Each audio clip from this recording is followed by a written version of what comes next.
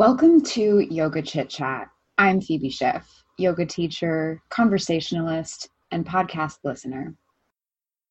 And I'm Keric Morinaga, gamer, climber, and yoga teacher. Every week we meet virtually for an informal discussion on a common yoga philosophy, principle, or theme.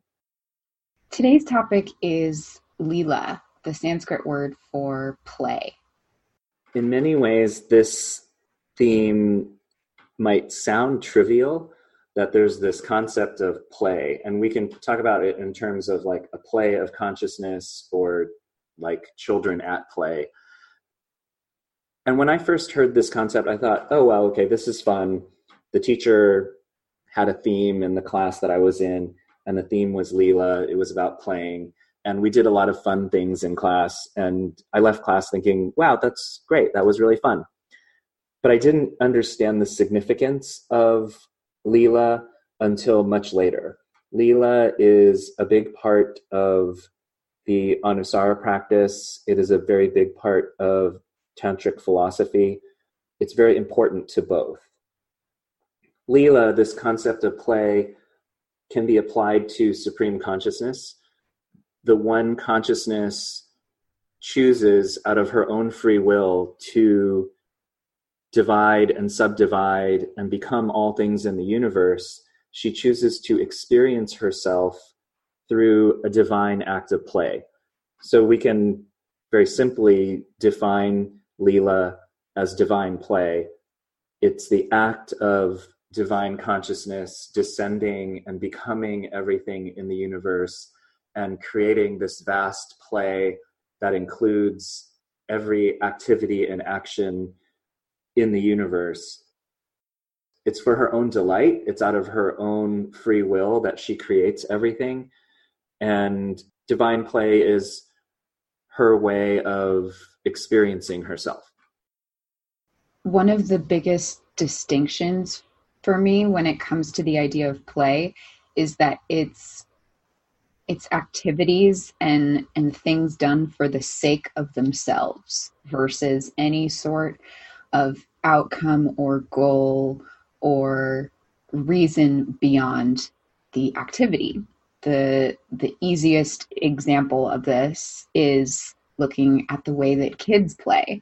Kids are playing in a sandbox for the sake of playing in the sandbox. They're not trying to, maybe in the moment they're trying to build a sandcastle, but the point of it is the activity.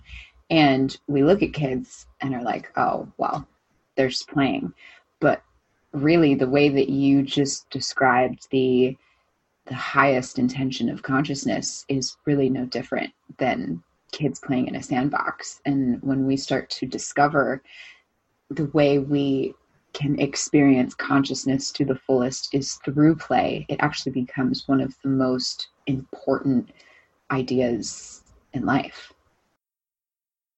No one is forcing the children to play. They just play on their own. You don't have to guide them. You don't have to tell them what to do.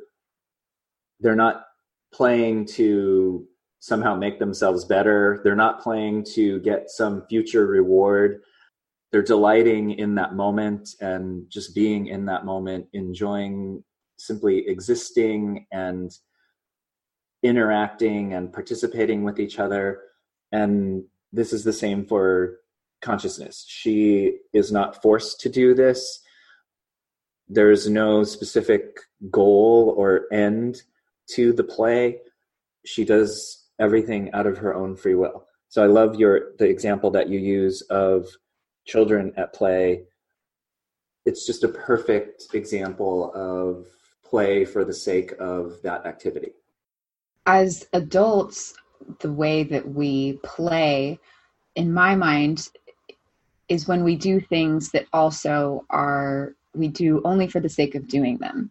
So things like dancing, you're not dancing to achieve any goals unless you're on like Dancing with the Stars or something like that. You are not painting. Well, if you're an artist and, that's your livelihood, then that's one thing. But if you're doing something creative without worrying about any sort of financial incentive or something like that, then this is how we play as adults. We dance, we paint, we sing. Singing is such a great example. You don't gain anything from singing beyond the delight of just belting out the lyrics of your favorite song in the car or when you're walking.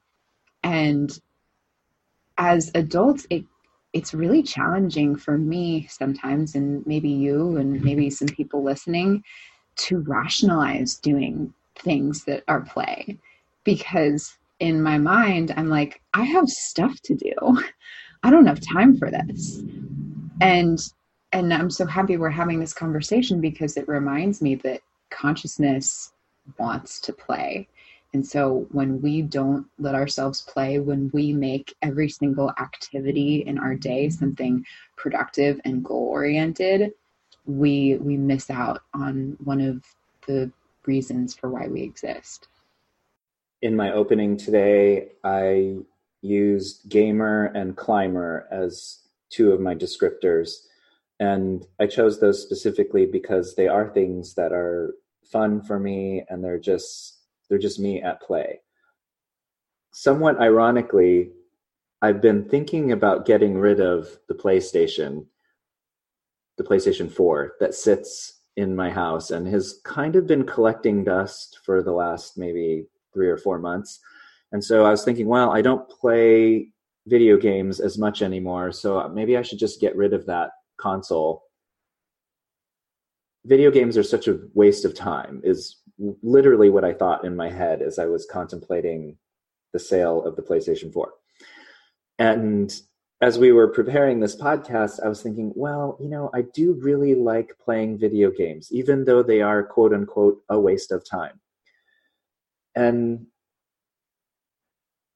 I think you're right. As adults, it's really hard to justify doing something that doesn't have a productive goal. We can justify things like the climbing one is a little bit easier.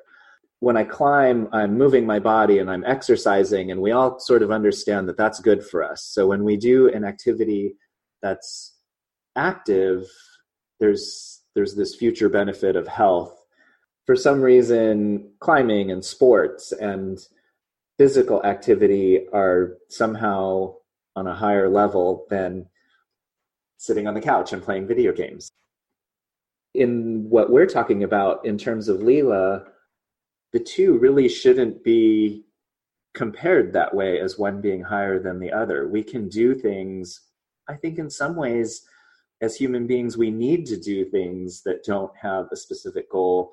We need to just have fun and enjoy ourselves and do our favorite activity.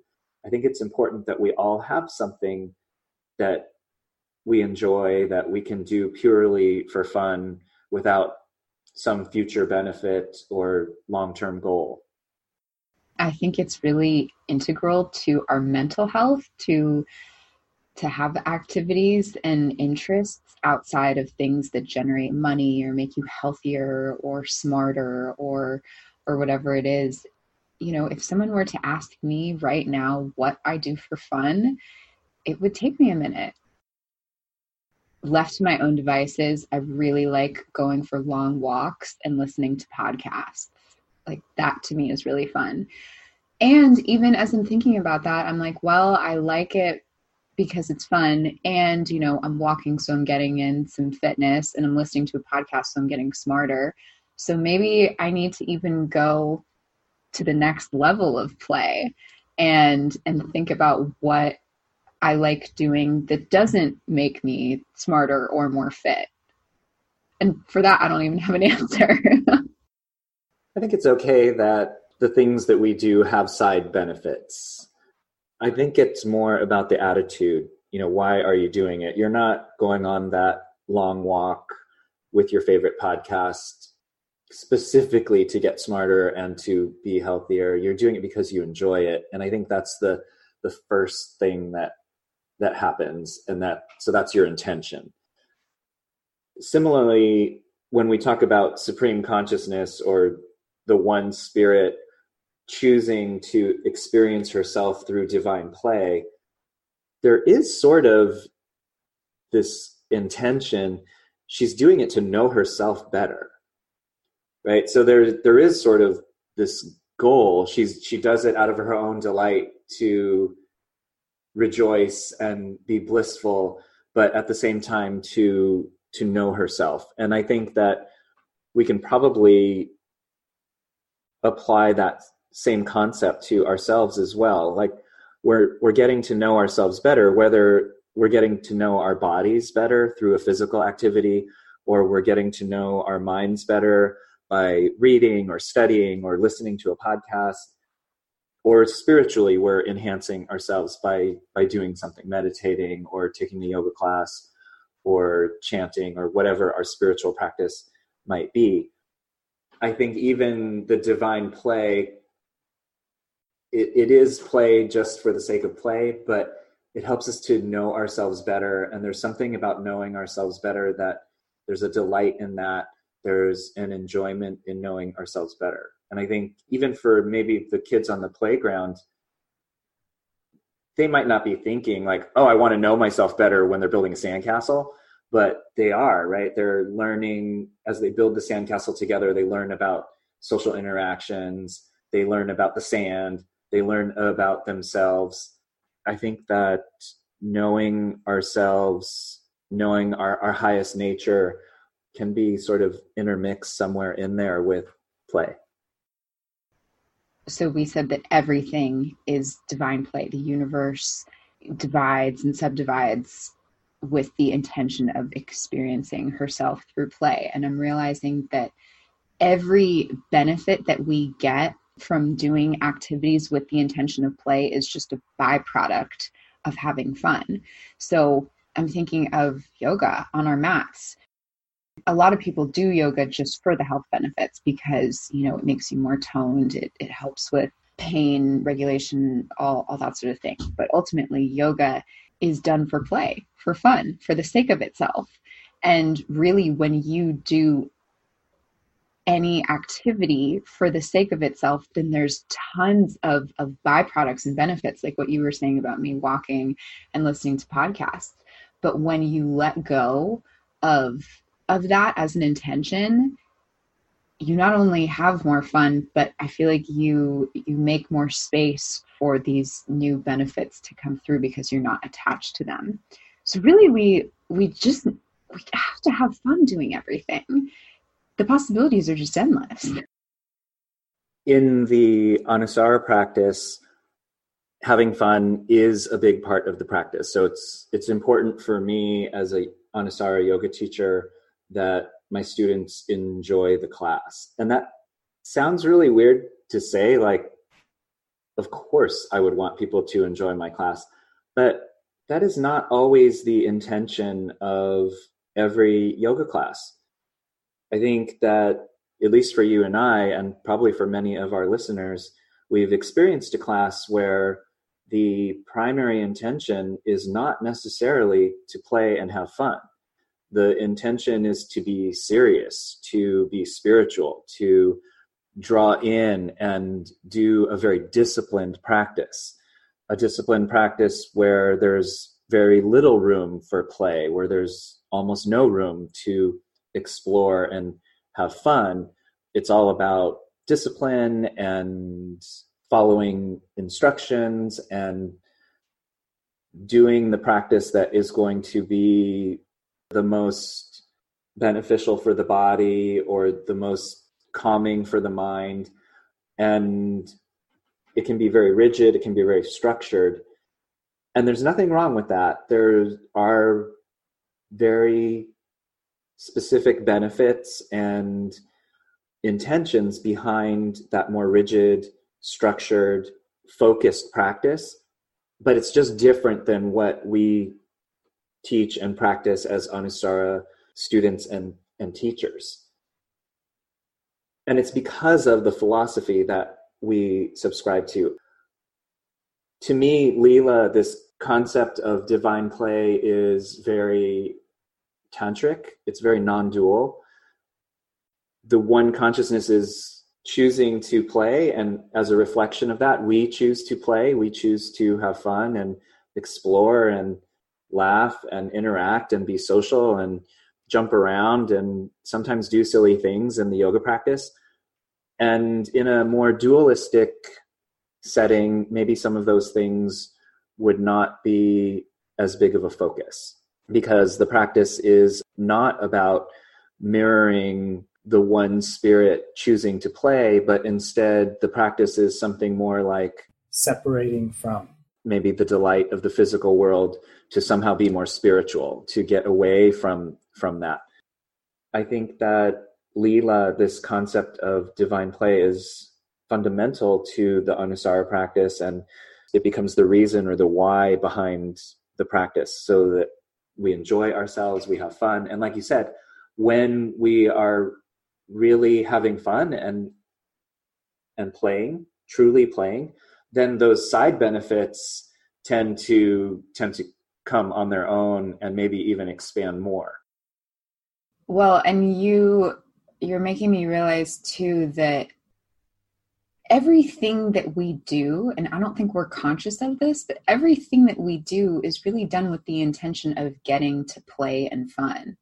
And we get really bogged down thinking that, doing things to make money or doing things to take care of our family or doing all these kind of goal-oriented things we forget that we're doing all of it to enable more fun. We want more money so that we can have stability and the ability to buy things to have fun. We want to take care of our families so that everyone is healthy and supported so that we can have fun with them.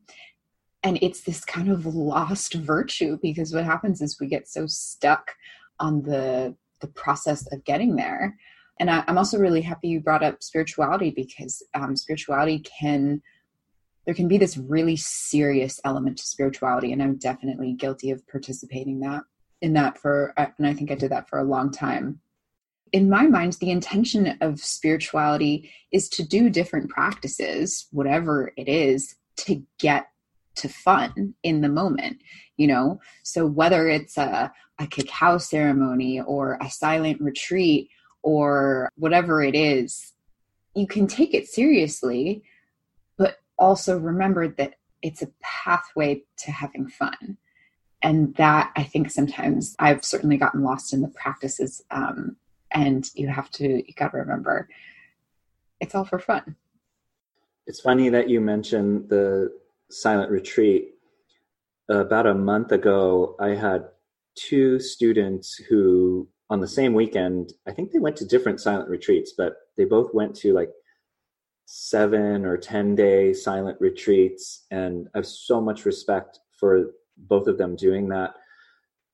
That's amazing. I don't think that I could do it. It doesn't sound fun to me. And I was telling another student this, we were talking about this, and I was saying, yeah, that just doesn't sound like fun. Like, I don't think I would ever do that. And my student's response was, well, maybe that's what you need to do. And I'm like, well, why would I need to do that? And she's like, to be more spiritual. And my response was, well, this is why I follow tantric philosophy, because if my philosophy was more dualistic, then yeah, maybe to be more spiritual, I would need to get away from the world and not talk to anybody for 10 days. But to me, that's not really, from a tantric perspective, I don't really feel that's where I'm being led or where my philosophical take pushes me. It doesn't take me in that direction.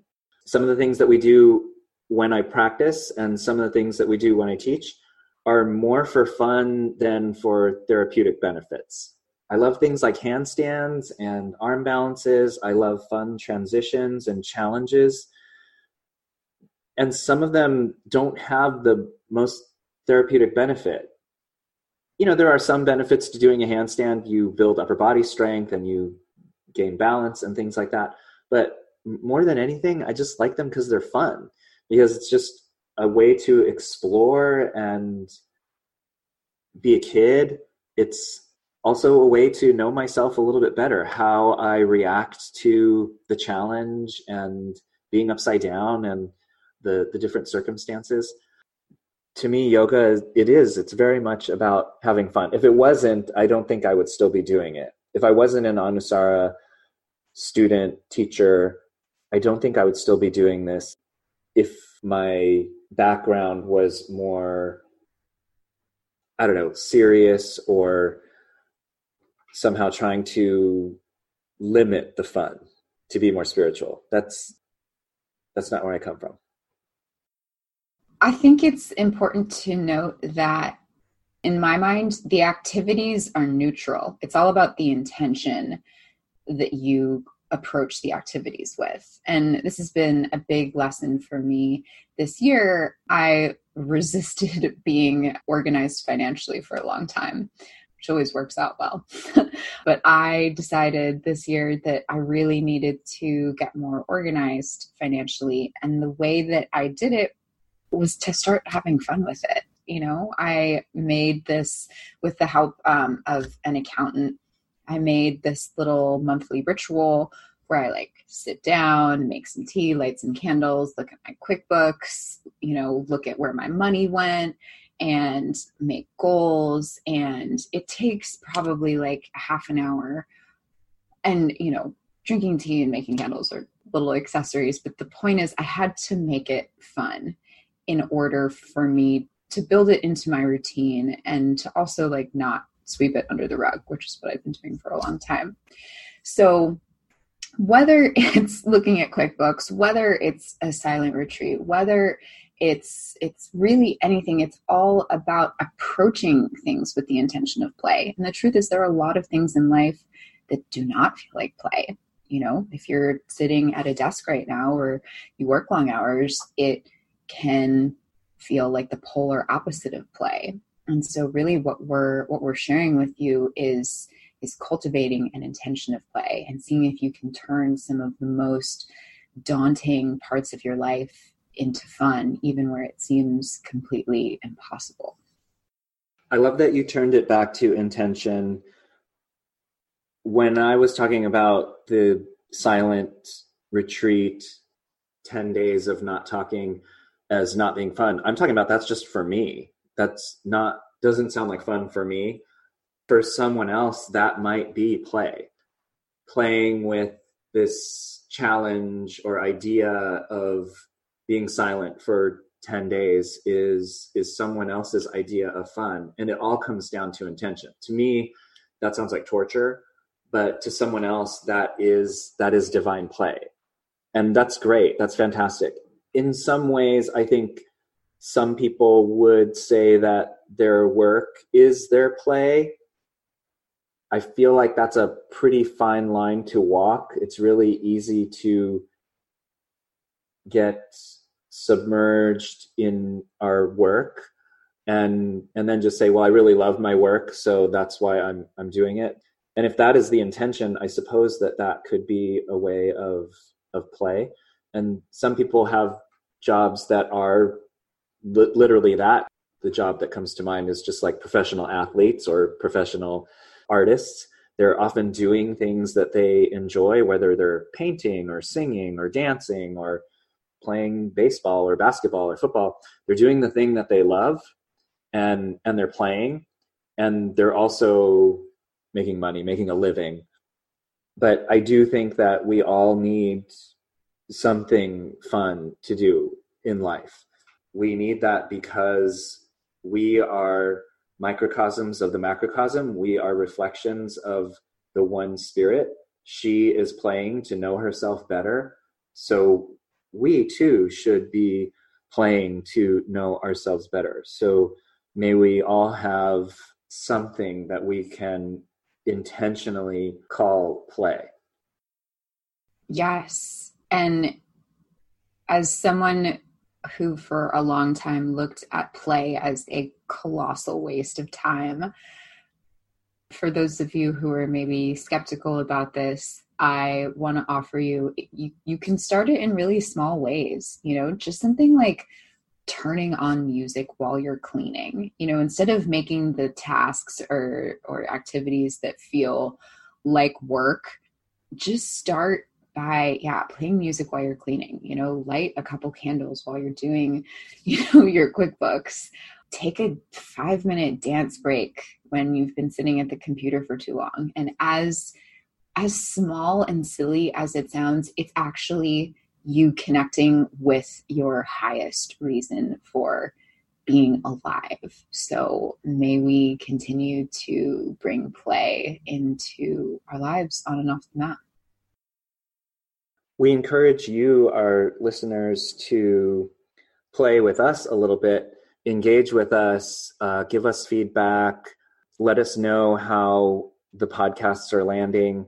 We have several ways to get in touch with us, but probably the easiest way is to visit the website. It's www.yogachitchat.com. And that is going to be a portal for connecting with us in a plethora of different ways. Phoebe, do you want to talk about some of the things that they might find on the website? Yeah, on the website, you will find links to our Patreon page. If you feel called to offer us a small monthly donation to support us in creating more content, we would be open to receive that.